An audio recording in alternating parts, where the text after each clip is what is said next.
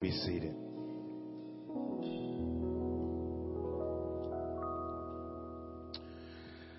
Amen. Amen. Let's give God another hand of praise. Amen. Last week we had our first launch, and we're absolutely excited about us launching. We will have many different launches, but we thank God for the one that He gave us last week as we began our first service, and now this is our second public gathering that God has allowed us to gather together. And last week we began a verse-by-verse series through the book of John. We want to basically take this first verses from chapter 1, in chapter 1 from verses 1 through 18 to kind of zoom in on what John wants us to understand and what John wants us to get and how he wants us to kind of read this book in light of. He wants us to read this book in light of what's in chapter 1. So what we talked about last week is we're doing this series called, of course, Jesus Christ Unplugged. In other words, we want to unplug from the world's format of how they tell us we should be in relation to Christians, but not only that, in our view of Christ, in the world's view of Christ, unplugging from that view and making sure that what we hear and what we plug into is basically what's coming from the scriptures that God said about Jesus, that God says about Jesus Christ in His Word. Also, we talked about last week, the title that we took for chapter 1, verses 1 through 18 was From Riches to Rags. And last week, we zoomed in on and focused in on Jesus in His riches as the pre-existent God. In other words, before he took on an additional nature, what he did was he eternally existed with God. So we saw in the beginning was the Word, meaning that the Word always existed, and the Word was with God. And so the Word had dynamic relationship and eternal fellowship with God, but the Word was distinct from God in some way, shape, or form. Then the latter part of that verse says, and the Word was God. So the question we asked last week, are there two gods? No. The Bible talks about the Trinity, which is God the Father, God the Son, and God the Holy Spirit. And John pulls out, he's not trying to talk about all of the aspects of the Trinity, the doctrine of the Trinity. What he's trying to zoom in on is the deity of the Word of God.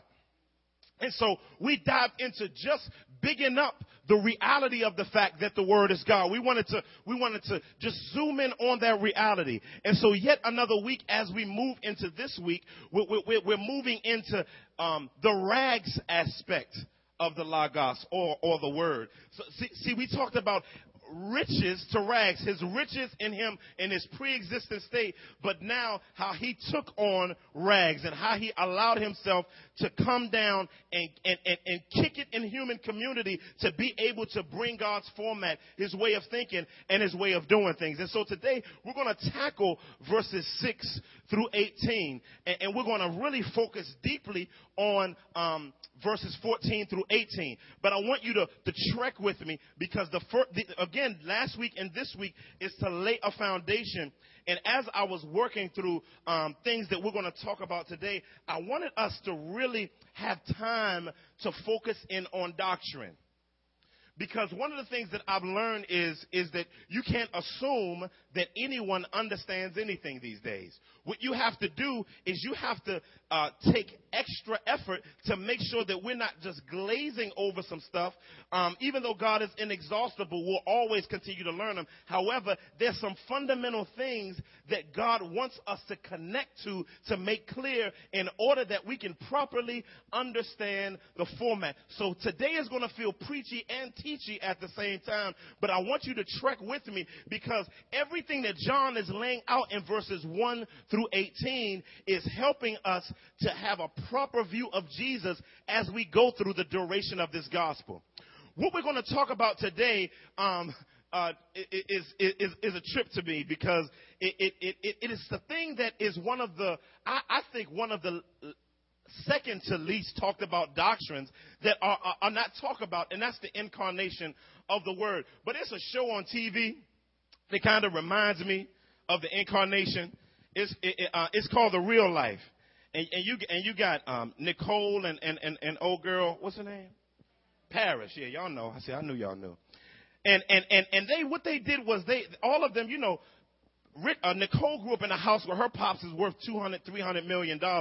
And homegirl Paris grew up in a house where it's no telling how much her parents worth. I mean, the Hiltons, they got crazy loot. I mean, so they got a lot of money. However, this show is funny. I've never really got a chance to watch it. I'm only seeing clips of it.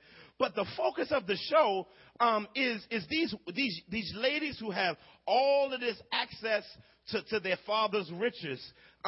They were willing to go and take a road trip into some of the most back alley gutter spots around the country. So they take road trips. They take road trips to small towns that ain't got number 200 people. And you know, but what's so funny about them is they focus on the fact of their riches in wherever they went, so that people are absolutely blown away that these two would actually even come around them and actually even spend time with them, change their clothes. One episode I was speaking at, I saw one of them milking a cow, sweeping up dung or doo-doo or whatever. You know, I mean, just doing all types of things just to expose themselves to the simple life. Well, Jesus Christ is a bit different than them, of course, but the principle is the same. You see, the God-man, Jesus Christ, who was, of course, God and was enjoying the beauty of eternity, and now the Bible begins to zoom in on the Word, and they call the Word a person, but then went from there to begin to talk about his commercial. And then it says, it goes in verse 6, it says, there came a man sent from God whose name was John. He came for a witness, that he might bear witness of the light, that all might believe through him. He was not the light, but came that he might bear witness of the light. First principle, every spiritual figure must be seen in light of Jesus Christ. Every spiritual figure must be seen in view of Jesus Christ. What happened was a lot of people during their day right here, during their day, they believed that John was the Messiah. And so what John wanted to do is make sure that the people around him understood that there was a deep distinction between John and Jesus. John was the commercial. John was the A&R rep. John was the marketing rep for Jesus Christ. In other words, what he did was he acted like sort of a promoter, like a boxing promoter. What a boxing promoter does is a boxing promoter goes out and promotes a fight. And what he does is he promotes it, he makes sure it's marketed, he makes sure a lot of people is there, he makes sure that a lot of people turn their attention towards the fight, so that when the fight actually happens, there are a lot of people that are available and that are ready to see and enjoy the fight. John acted as a boxing promoter, and all John's job was to get people to look at Jesus.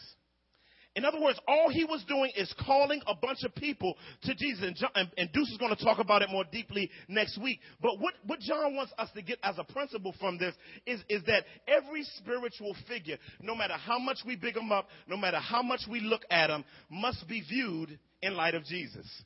See, he doesn't want anybody to get any intermingling with any other spiritual representative and someone putting their faith in anything and anyone except for Jesus Christ. And that not only goes from spiritually accepted kingdom representatives as leaders, but it also goes to unspiritual, separated from God leaders who we have embraced as icons of spiritual development. And so many of us as Christians, we need to begin to evaluate. We need to evaluate who we look up to. We need to evaluate who we look up to and ask ourselves, am I allowing someone to occupy too much space in my mind? Am I allowing someone to occupy too much space in my life, in a place, in a throne where Jesus Christ should be? And so we got to be very, very careful of that. So John dives into it, and he does it beautifully in talking about, he said he was actually sent from God. So he says he was a missionary for God. So I'm not downing the fact that this cat was sent. He says, but let's make some differences here. He said he came for a witness, that he might bear witness of the light. So we talked about last week that light is that expression of the Logos, or the Word, or Jesus Christ, by which he comes to expose all darkness. Real simple. And so all John was to do was not be the light, but reflect light from the light through how he lived his life and through how he introduced the light to people. So he was a commercial. He says that everyone might believe through the light. So what's dope is John understood his position. See, many spiritual leaders, many people don't properly understand their position, and they begin to mix their position up with Jesus' position. And so what's a very important thing as we talk about from riches to rags is really understanding what it's like to embrace Jesus and not reject spiritual leaders, but view them in light of Jesus.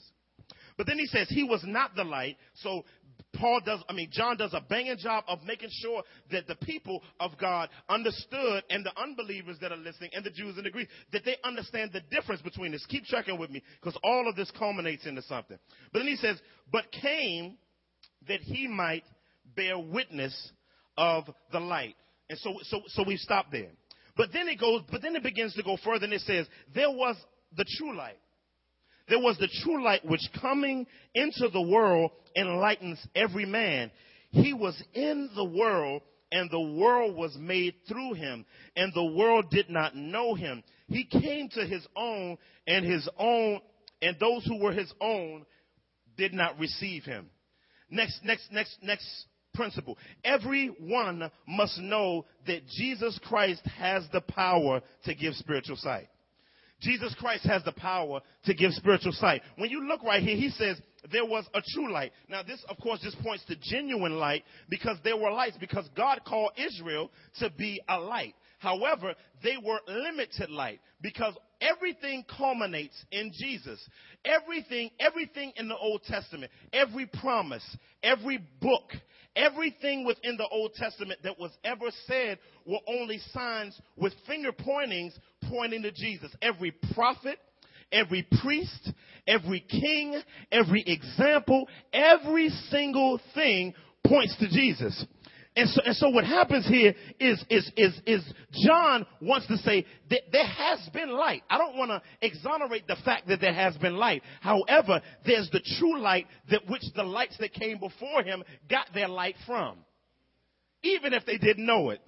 And then it says, which coming into the world. So now it's talking about the Logos coming into the world. So it's talking about this light not only just being way up in the sky somewhere, transcendent, untouchable, an inability to relate to, holier than thou, but the willingness to come into the world. And so it says, coming into the world enlightens every man. Now this word enlightens every man is an interesting word.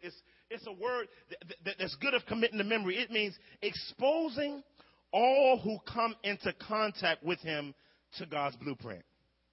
Now, let me explain something. Just because someone is exposed to God's light doesn't mean that they actually receive the light.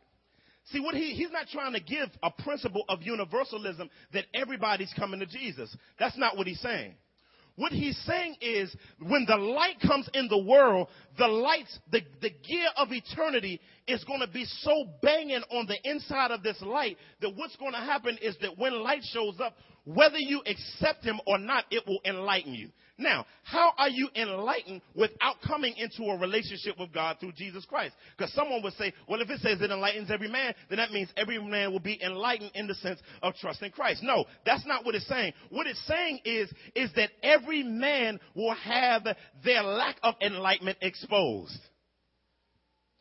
So what happens is many of you in secular situations, what happens is persecution comes from the light of Christ blazing through you in a way that it enlightens the people around you to either come to the Lord Jesus Christ or to reject Jesus Christ. And when a person is rejecting Christ, they're actually showing the fact that they've experienced seeing the light. And so John wants to make sure, he says, look, the light, the ultimate light, the Logos, when he comes to blaze the trail, what he came down to blaze the trail was to make available the ability for everybody to know that they're in darkness. He says, so he enlightens every man. But I like this. He says, he was in the world, and the world was made through him, and the world did not know him. The world was made through him. We talked about the creative power of the light last week. We talked about that. And what's funny about that is the one who created the world, when he showed up on the scene, nobody recognizes him. It's funny, listen to old school hip hop artists like, Grandmaster Flash, African Bambaataa, KRS-One, all those cats from the late 70s, early 80s. And how they talk about hip-hop today. It's funny how they talk about the young boys, the new school hip-hop ladies and gentlemen. What they'll do is they'll begin to tell the young heads, they tell them, look, you don't understand hip-hop. And they'll say, how in the world would you tell me that I don't understand hip-hop? I can spit on the mic. You know what I'm saying? I can produce. I'm selling albums. How in the world are you going to tell me that I got the gear? I got the ladies. I got the crystal. How in the world are you going to tell me I don't understand hip-hop? Well, what's so funny is they say the reason why you don't understand hip-hop is you don't understand who made the way for you to be able to experience hip-hop. And so what John is saying is you don't know when Jesus Christ came in the world, when he walked past, you wasn't even blown away by him because you weren't embracing him as the eternal light. And so Jesus Christ came on the scene. Can you imagine making a way for somebody, creating everything, even creating them, and them not recognizing you and rejecting you? And Jesus Christ came and wasn't even recognized. And in his inability, his unwillingness to unveil the fullness of his identity was an act of grace, and tells me deeply of his lack of pride, and the banginess of his humility. Because you know what? If it was me, man, I would have, I'd have been like, what you say to me? What you say to me? I'd have took my ear back like that and just lit everybody up. Had light just come out and wipe somebody, you're not going to recognize me, but Jesus was so focused on his mission. We want to talk about about incarnational ministry and what this has to do practically with us walking in the reality of the incarnation. And it says, and he came to his own, and his own did not receive him. Oh, they received him not, the old King James Version. I heard somebody quote the old joint. His own received him not. But basically, when Jesus came on the scene and he came to his own were not willing to embrace him, because that's why his first sermon was repent, for the kingdom of heaven is at hand. In other words, he was saying, change your mind about how you think God is going to do things. Because what happened is they had already created in their mind how God was going to do things. And because it created in their mind how God was going to do things and how they felt like God should do it, what happened is when the light came into the world, they were unable to recognize him because they were looking for something else. And many times in our life, we got to be very careful of the same thing. Always ushering in our mind how we believe God should do things. And we'll be praying and fasting and crying and shouting and wondering why what we've been asking God for isn't come to pass. And know why? It's because we've embraced something that God won't do. And we think he'll do it because we have created in our minds how we believe God is going to do it. So our way of thinking and our way of doing things is God, and God isn't. And so one of the things we have to be very intricately careful of is making sure that all of our passions and all of our desires are properly lined up with the revelation of God through Jesus Christ as the light. And asking God meticulously to expose me. to expose me. But when Jesus came on the scene, nobody wanted to be exposed for theirs. Nobody wanted to be seen. They said, this is how we believe he's coming. And when he's come, he didn't say he was going to look like you. A poor cat, ain't got no loot. You know what I'm saying? You a carpenter, plumber type dude, you know, with a tool belt around your waist with an ephod on. You stink. You're dirty. You know, I mean, how in the world is God going to come like that? Hair not done. You've been laying on the ground, cutting away at wood. There's dirt all on your back. Your tunic is dirty. You're sweaty, and you don't have much. If God has everything, why would he come like that? Why would he come like that? And we've been talking about, even in our little underground Bible study, how God always does things backwards. Always. Always, always, always. If man has focused on the front door, God is going to focus on the back door. But the issue is God doesn't wait for man to focus. He pre-focuses on what he chooses to, and man is going to focus on what he knows God is not going to focus on inherently, because we're all fallen, darkened. And so what happened is that instead, like one of the things that we need to begin to do is embracing this backwards way, which we'll talk about in a minute. But then he goes on in verses 12, getting into meat and potatoes of this thing. It says, but as many as received him, to them he gave the right to become children of God. He gave them the right to become children of God. As many as received him, that just points to people trusting in him. Stay with me. But then it says he gave them the right. Now, I've talked to some people who would believe that just because you believed on Jesus Christ doesn't mean you accepted the right that he's given you to be a child of God. That's not the proper understanding of he gave them the right. Let's understand the understanding of this word. The word there is exousia, which means power or authority. Okay? It means power or authority. He's not saying that we believe in him and then he gives us the authority to now be children of God. He's saying what he's done is giving us the authority and the authorization to access everything that he has access to, that humans can have access through Jesus. See, basically, it giving him the right shows the exclusiveness of his relationship with the Father. It shows the exclusiveness of the relationship with the Father, in that when he gives right, when we trust Jesus Christ as Lord and Savior, what happens is we come into God's eternal family. That's the term called adoption. We'll talk about it in a minute. But what happens is when we come into God's eternal family as adopted as sons, what happens is there are certain rights and privileges that come with that. That's called the right. The right has to do with what does it mean and what does it look like to be a child of God and to enjoy everything that God makes available to his children. It kind of reminds me of the movie The Sixth Day Arnold Schwarzenegger was in. He tried to put a fingerprint there. Everything was in this building was very limited access, but he went to a restricted access area. And what happened was he used a finger to put on to get access to a certain area, and he got locked out.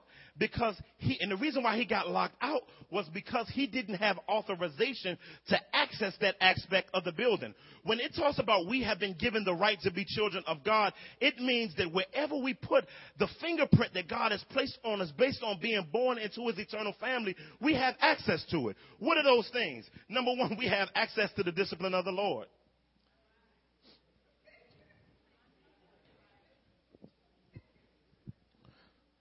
See, the Bible says if you're an illegitimate child, you're not God's child. And God disciplines those who he what? Loves. And so one of the things that come as a blessing of having the right, you have the right to get your butt whooped. Amen. I know I'm not going to get too many amens on getting whoopings by God. But that's one of our rights. And when we experience that right, we should actually worship. We should actually worship. I remember my parents used to tell me back in the day, they said, Eric, I used to say, how come so-and-so, their parents let them do what they want to do? They said, well, you're not in their house. And God is saying, when you're in my house, there are certain things that you have access to and you don't have access to. Discipline of the Lord, not only discipline of the Lord that he gives us the right to have, but also answered prayer, to get a prayer through, to reject sin, longing for God through Christ. Like none of us before we trusted Christ longed for God. See, many of you who actually have spent time with the Lord before and have experienced the joy of God's presence, when you're not experiencing his presence, what happens is something feels wrong to you. Until you get stuff back in order through prayer, that's a sign that you're a child of God. That's a sign that you're a child of God. Not only that, but joy. Joy. In other words, no matter what you go through, you have the ability, listen, to not allow the situation to overtake you in such a way that you don't remember your status in front of God through Jesus Christ. Joy. Not only that, peace. Peace, same principle. Patience. Lord, have mercy. In our traffic situation, you got the ability as a child of God to be patient. Amen. Favor.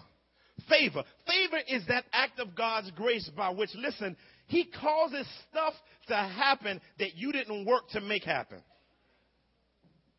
Let me say that again. Favor is that aspect of the right of being a child of God where some stuff begin to happen that you didn't calculate, that you didn't think up, that you didn't put on a timetable. And God just made it happen. And you just got to say, that's favor. That's favor. God has given us the right as children of God to experience God's beautiful hand of favor. That's not why I'm here to preach favor. Mercy. Mercy. And, for God not to take us out. Conviction when sinning. Conviction when sinning. That's another right. Grief of the Holy Spirit. There's so many of them. Accepted worship by the Father. Understanding the scriptures. Understanding the Bible is another aspect of it. I always tell unbelievers, when an unbeliever asks me a question, why can't I understand? Why did the Bible seem to be written in codes? I said, because you don't have God inside of you. And I said, because you're not reborn, you were born the wrong way and you never was born the right way, it's going to still be a cloud to you. Understanding word and experiencing future and final blessings. So that's what he's talking about here when he talks about the right to become children of God. Now let's talk about doctrinally. Again, this is a doctrine Sunday. The right to become a child of God. That expression is an expression when you see sons of God throughout the New Testament, and when you see children of God throughout the New Testament, it's the idea called adoption. Of adoption. Adoption, listen, adoption is the act of God's grace by which he brings men and women into the number of his redeemed family and makes them partakers of the blessings that he has provided. Adoption also represents relations to new believers introduced through justification and the privileges connected with it. And so what adoption is God's unfailing compassion to draft people into his eternal family that were not his family. Change their nature and allow them at his table of blessing. Child of God. So what the word comes to do is the word has come, or through light has revealed himself in a way that has caused those who believe in him to have the right to be children of God. So be adopted into God's family. Then it says, even to those who believe on his name. And so John doesn't just give name, although he doesn't give the name of Jesus yet at this point in the passage, because it's kind of like a saga. But basically, name just meant more in antiquity or the first century than it means to us now. What it meant to them is whatever the embodiment of that character can receive, you're able to experience and receive also. It was just like when somebody told me, man, I got a hookup at this store. A friend of mine, and it's not some hookups are people stealing from their bosses. And then there are other hookups that are genuinely able to be experienced based on the authority that's been given to that person to allow, amen, I got to qualify that because some of y'all walk out of here and I knew I could get that hookup. I'm glad the preacher said it this morning. But nah, that's not what I'm saying. He's talking, the hookup that I'm talking about is a person that has the freedom without sin to give you a blessing. And so one time this guy said, man, you should go over so-and-so. Because, man, I got a little hookup over here, man, and you should go over there and get that hookup. I was like, all right, I'm going to roll through. Like, but, I mean, I said, the man don't know me. He said, don't worry about it. He says, all you got to do is give him my name and tell him that I sent you. That's what our relationship with the Logos is like, is whenever we go to the Father now, all we do is do some name throwing. We can throw the name on the table. You know, some people bring up names to show you who they're in relationship with so you can look better at them just because. But nah, this is the only righteous way that you can name toss and bring up names in a way that can actually be a righteous and absolutely holy and filled with God's blessing and God's eternal approval. So throw around the name of Jesus when you want to. But then it goes and it says, who were born not of blood, nor of the will of flesh, nor of the will of man, but of God. All of that were born not of blood, nor of the flesh, and the will of man just points to a person being naturally born. Talking about the act of intercourse is the force of the language here. In other words, we weren't reborn through a natural childbirth again. No, he says, but these were born by a supernatural divine act of God by which he, through the cross of Jesus Christ, kills who you were first born as and recreates you as a new eternal experience, to be able to experience all the eternal blessings of God, a brand spanking new human being by God. But then he goes deeply into the nooks and crannies of our conversation today. The incarnation. The incarnation. This is when he points to the word actually becoming rads. It said, and the word became flesh and dwelt among us. And we beheld his glory.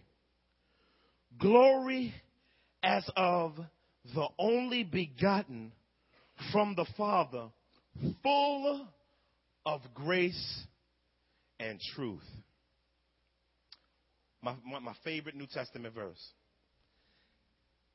He says, and the Word, who he was talking about in verse 1, who eternally existed, who not only eternally existed, but was relating and enjoying fellowship eternally with God the Father, and not only was enjoying relationship eternally with God the Father, but was also distinct from God the Father in person, but not in essence, because it says, and the Word was God, meaning that everything that makes God God, that we talked about last week, the Word is. The Word is eternity. The Word is spirituality. The Word is justice. The Word is grace. The Word is holy. The Word is a glory. The Word expresses itself in wrath. The Word is love. The Word is everything that God is. The Word is omniscient. The Word is omnipresent. The Word is omnipotent. The Word is everything that God is. And he says all of that, the Word who was existing, the Word who enjoyed God, and the Word who was God eternally and still is God eternally, because eternity isn't time, he says has now put on a suit. The Word became flesh. Now, it's interesting that he didn't use body. The word for body, soma. He uses flesh. See, that points to all, what flesh talks, the word there points to is all of that which comes with being in a fleshly body without the trappings of sin. See, the difference between Jesus' birth and our birth is our egg was fertilized by someone. But Jesus' egg wasn't fertilized. Jesus was created in his humanity. God, and then put as a human, and then put deity inside of that. There's a big difference. Therefore, listen, Jesus does not have the trappings of the original sin of Adam to deal with, making him the second Adam. So therefore, he's not trapped by sin in the way we are, even though he's tempted in all light. What does it mean, tempted in all light? That means that the presentation of sin was made available. That's what a temptation is. It doesn't mean your desire grabbed out at it for it. It just means it was presented to him. And Jesus exercised his second Adamness by not grabbing hold of sin. But then it says he dwelt, a rich word, which points back to, it means he pitched his tent or made permanent residence among us. It has the sense of the old tabernacles in the Old Testament. When you saw how Abraham and those cats, they would call upon the name of the Lord and God would bring fire down from heaven. It points back to the Mosaic tabernacle, which is crazy, talking about how God created they had the curtain. They had the curtain, this joint right here. They had this curtain around it, and this is kind of like the outer area. Then this is the inner area. But then we have the holiest of holies. This place right here. Jesus, the glory that was here, that Moses looked at face to face, was not the glory of the sum total of God's essence as God, because God would have wiped him out. He was looking in the face of the glory of the Son, the pre-incarnate Christ. And so what happens is God's glory cloud would come down on it. And it says, and the word tabernacle. He says this was the original tabernacle that when Moses would go in Exodus 33, what would happen is that the Shekinah glory of God would settle on the tabernacle. And when Moses left, the Shekinah glory would be lifted and it would hover over the people. And when they went by day, when this glory cloud, the Shekinah glory of God would begin to move, they would pack up and move because God was moving them to their promised land. It's so many imageries of Jesus, and this thing is ridiculous. I ain't even got time to go over. But what's so crazy about this is it says, and the word became flesh. Now I want to show you the Solomonic temple real quick. This is Solomon's temple. So this is the outside of it. I want you to look at this. Now, this is a construction of it. This is the outer court, the inner court, and the holies of the temple. And this is the altar that when people would bring their sacrifices to the altar, they would come here. Stay with me. They would come here and they would burn sacrifices that would get credit in here, even though the sacrifices are out here. But now look at this. This is the outside of the temple. Look at the shape. Now, I'm not trying to be a conspiracy theorist or anything, but look at the shape of the temple from the top. Look at that. And the Word became flesh. Listen, remember, everything in the Old Testament was a type and a shadow of what was going to be revealed in the person of Jesus Christ. Now, I'm not being a conspiracy theorist, but it just looks. Somebody told me last night it looked like a robot. But look at the shape. I mean, look at the place of the holies of holies, and looks like a crown. I'm just saying, it just looks crazy to me that that the holies of holies almost looks like, that the whole Solomonic temple tabernacle, the place of sacrifices is where feet would be. And it's just tripping me out how close this is. When the Word became flesh, he wanted to take out of existence the ceremonial aspects of the temple and put it in a body.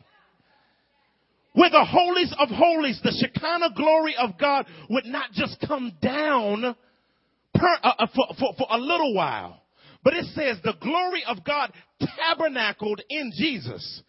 That means all of the glory plus some. Because see, the Bible will talk about in the limited glory of this period. And we'll talk about the unending glory of the new period. And so God is saying so much to us through the incarnation and Jesus Christ tabernacling among us. And listen, all of the temples, from the altars that Abraham did, from the altars that Jacob did, from the tabernacle that Moses developed, from the building of the Solomonic temple, even the temple that was rebuilt in the second temple period, all points to Jesus. It says in Haggai 2:9, it says, and the latter glory of this house, remember we were talking about it, shall be greater than the former glory. And it named it this house, even though it's a second rebuilt house of the first and the first two houses. What's beautiful about this is that it never came to pass until Jesus came on the scene and shows what it looks like for the latter glory to be intensively and more greater than the former glory. And so Jesus Christ, listen, he's the prototype of the new temple. He's the prototype of not going somewhere to experience God. See, that's what he took away. He took away going somewhere so that wherever we are, because the Bible says that the gathered believers are God's temple being built. Listen, I don't have time to go over all of it, but the Bible talks about Jesus Christ being the cornerstone. Then it talks about built upon the foundation, Ephesians 2:20, the apostles and prophets, the foundation. You wouldn't build the foundation first. You would build the cornerstone first, the foundation being laid. And then what would happen is if you turn over to 1 Peter 2, I don't have time for it, but when you go over to 1 Peter 2, it talks about us being living what? Stones. Whenever a person trusts Jesus Christ as Lord and Savior, they're added to an eternal building. And this eternal building, listen, this eternal building will be the eternal dwelling place of God through the Holy Spirit. And what's happening is every time someone trusts Jesus Christ as Lord and Savior, we walk in the reality of Jesus being the prototype new reflector of God's glory. And so God has called us as believers to be tabernacles. Do you not know that your body is the what? Temple of who? Yes, the living God. God is not esoterically living inside of us.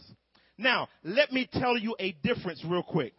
There's a difference between the way God came in Jesus and the way he comes in us. Before we walk away thinking that we little deities like some preachers teach. The difference is that the Godhead, we're not the person of the Son that comes inside of us and lives inside of us connected to flesh eternally. That's not the same thing. What happens is because we've been born again, the insides of us have been made holy enough for God to fellowship inside of us. Is all of God inside of us? No. But in some way, shape, or form, mystically, that I cannot absolutely explain, he's inside of us. And we have a deep relationship with him through that. I got to move forward. But then he says, and dwelt among us. Dwelt among us. John is talking from a first person perspective. Then dwelt among us. I want to real quickly go through a concept called, I want you to repeat after me, the hypostatic union. Say it again. The hypostatic union. Can I explain that for a second? And what I want us to do is I want us to, and this is just foundation for us to look at and view and understand the rest of the book. So stay with us and don't get too bored yet. It says, meaning of hypostatic union. The hypostatic union may be defined as the second person, the pre-incarnate Christ, came and took to himself a human nature. Very, very, very specific language. He already had the eternal nature of God, but he didn't change from God into a human being. He added to the second person of the Trinity a non-sinful human nature. Okay? And forever remains undiminished. In other words, continues to be untouched deity. You can't touch him. And true humanity. So Jesus, by essence, I like the way Philippians 2 talks about it. It says he existed in the form of God and then was found in the form of man. That word form there is the word morphe, where we get our word metamorphosis from. But what's deep about the word is not metamorphosis, him changing into something. Form by its essence just means what makes man man and what makes God God. All of that in 100% Jesus Christ is. And so believers, these are very important things that each believer needs to think through, needs to meditate on, and needs to embrace, so that when someone asks you what makes your God different, you can say, oh, you ain't got a God like this. A God that's not just triune, but added took upon himself another nature, a human nature, which made him true human. It says when Christ came, a person came, not just a nature. That's clear. And it says, and he took on an additional nature, a human nature. He did not simply dwell in a human person. That's important. The result of the union are two natures is a theanthropic person. That's called the God-man.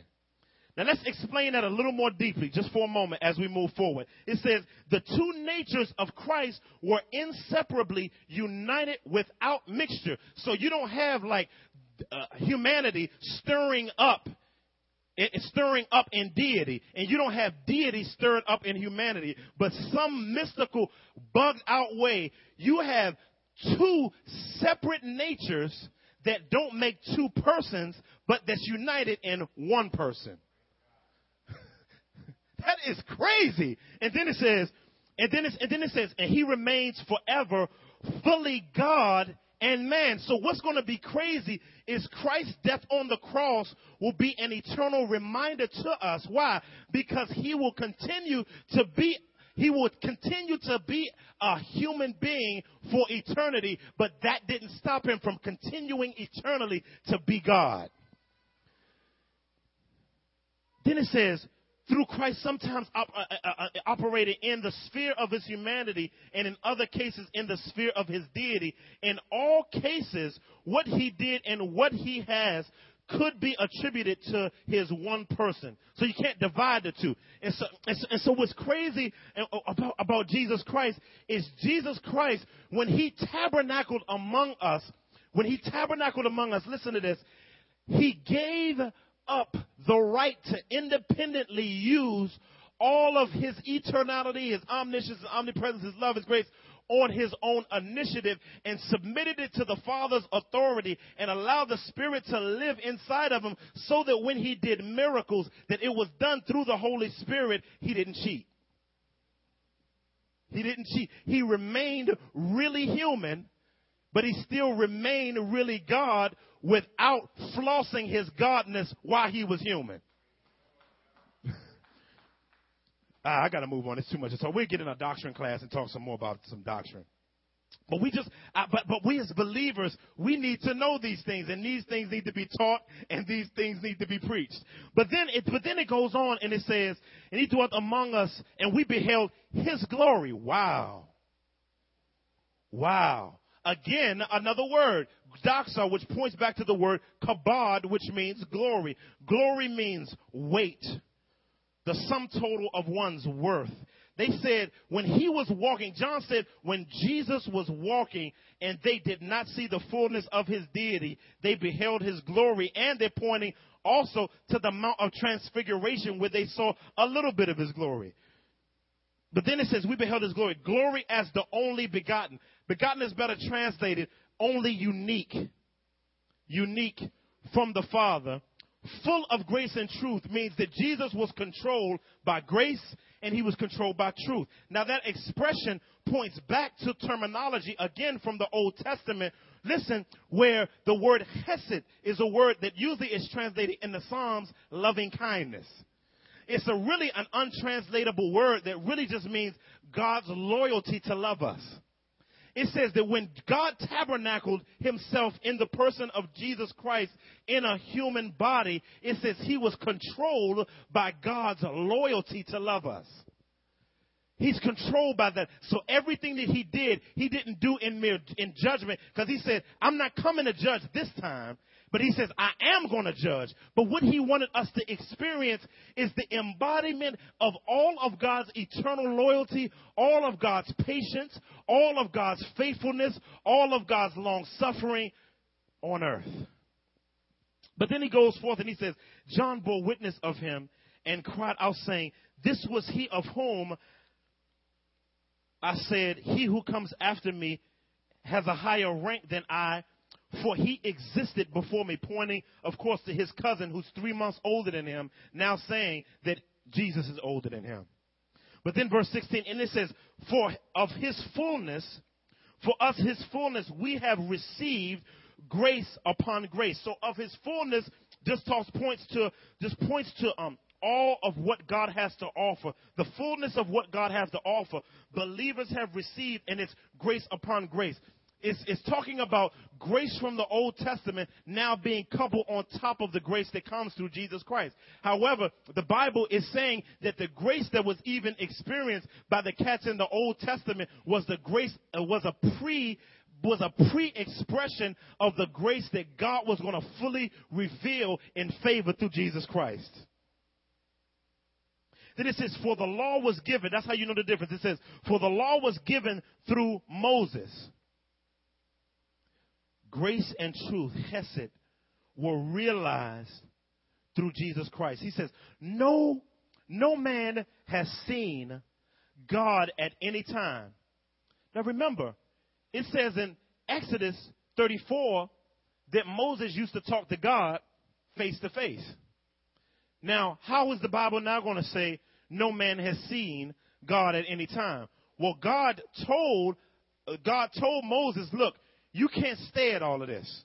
This is too much for you. So what I'm going to do is I'm going to cover you up and I'm going to walk past you. And when I walk past you, I'll let you see my hind parts and what it looks like when I walk past.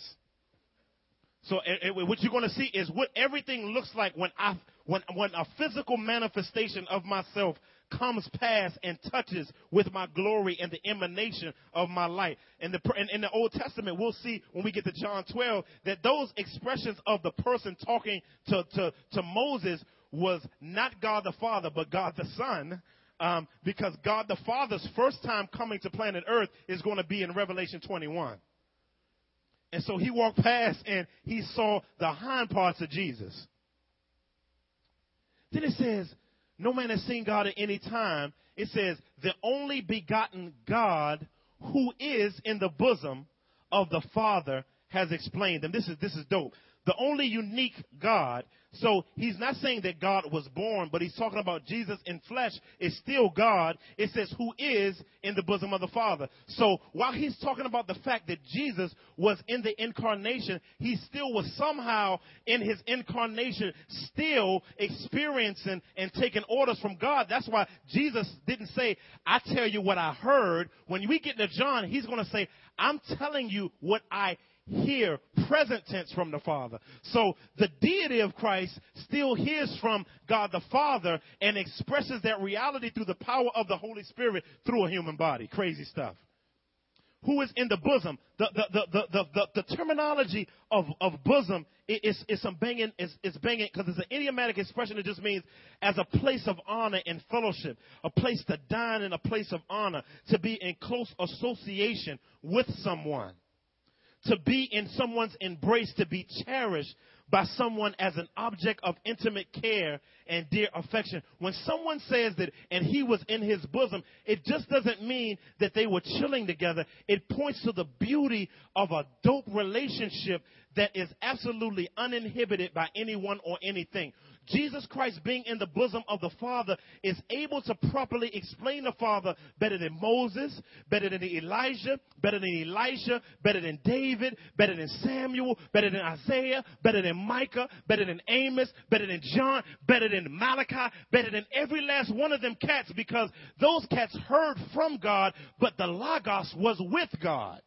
And because he was with God, he didn't just get it through an angel. He didn't just get it by God speaking from heaven. No, he was sitting there having an eternal cup of coffee and some biscuits with God, and he was listening to God. And what's so dope about it is everything that he tells, he didn't learn from God. It's just he's just letting us in on the eternal discussion that he and God had been having, even though they don't learn and build one another up to grow, because God doesn't need to grow, but they just eternally just enjoy talking about the stuff they already knew about each other. And when Jesus Christ came in the flesh, he said, I just want you to let you in on what me and God get geeked off of all the time.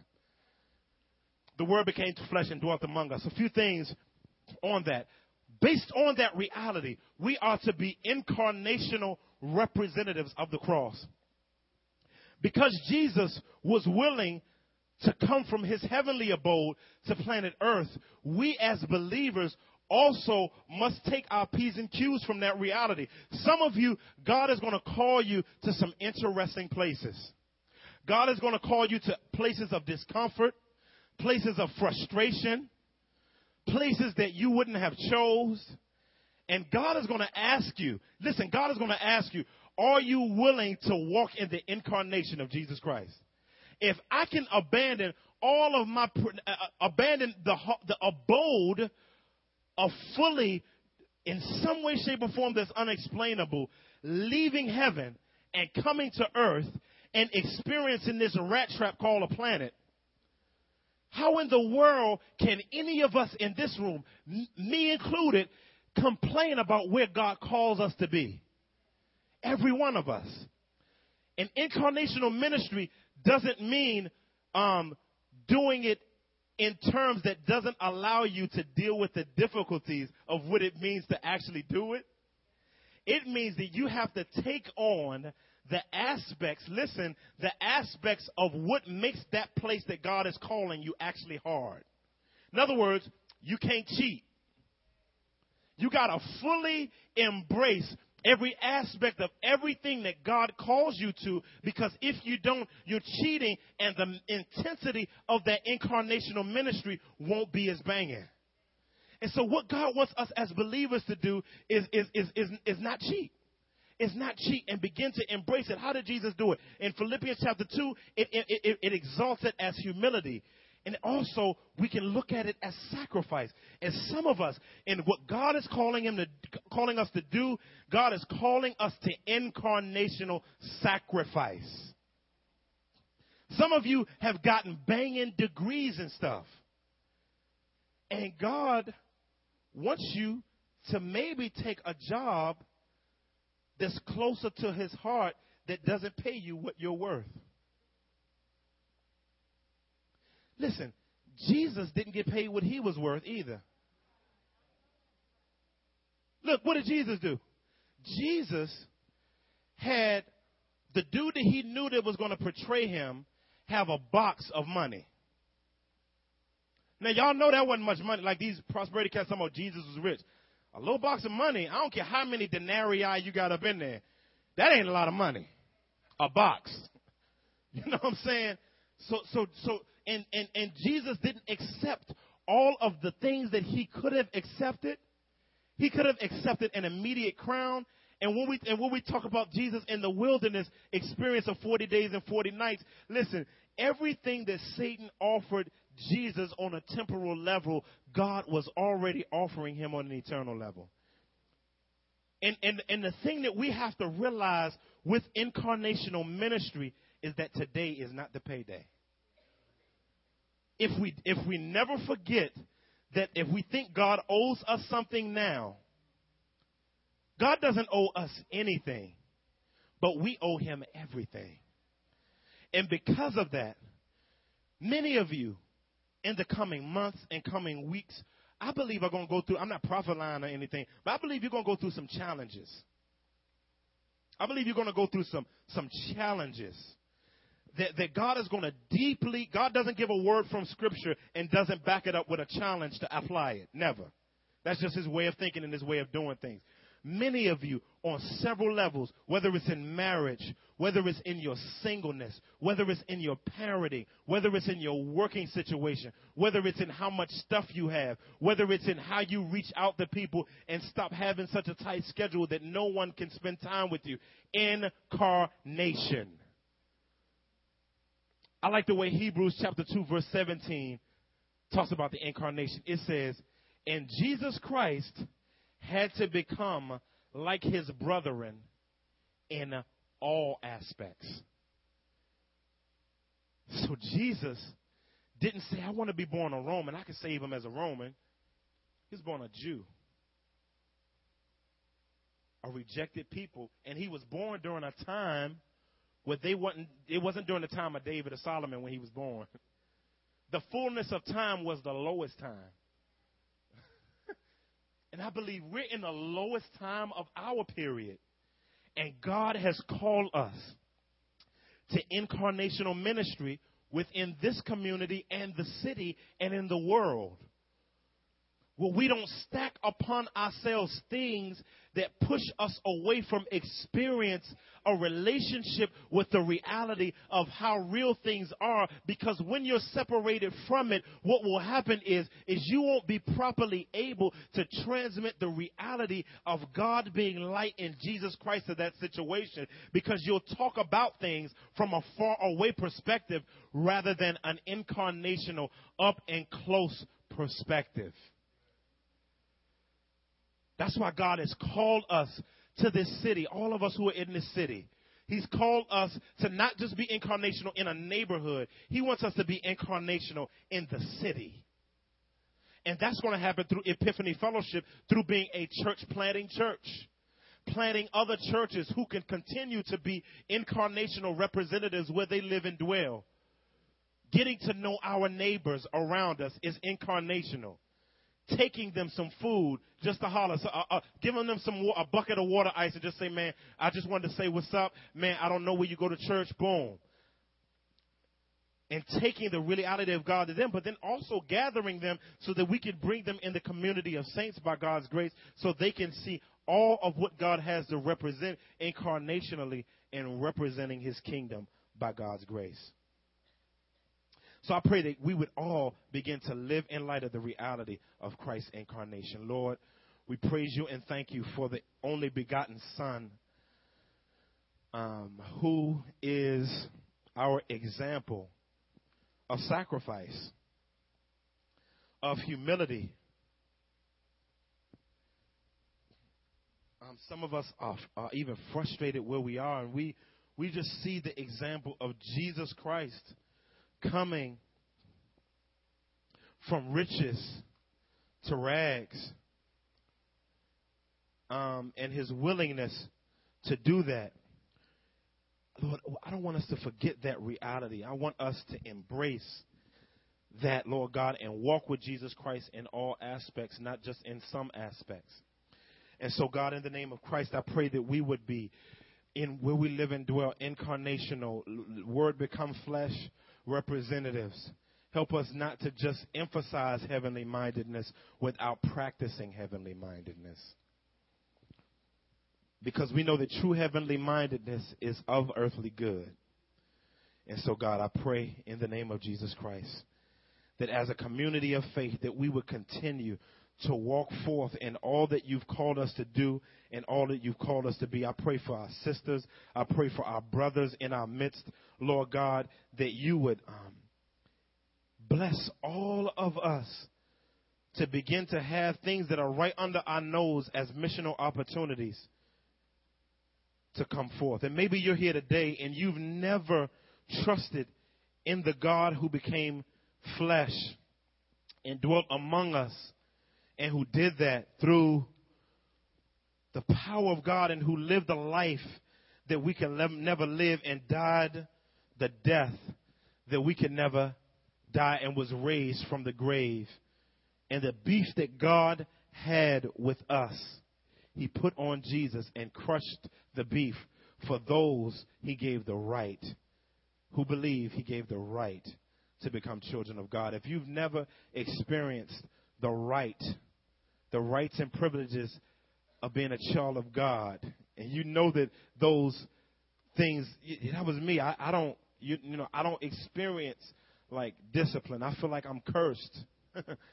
That's signs of not being a child of God. Answered prayer, unanswered prayer, all type of stuff. But the ultimate thing is not just the stuff that we get, but God to restitch the relationship together that he wants to have with us through Jesus Christ. If that's you, just slip your hand in the air. Just slip your hand in the air. I see that hand. I see that hand. Anyone else? Anyone else?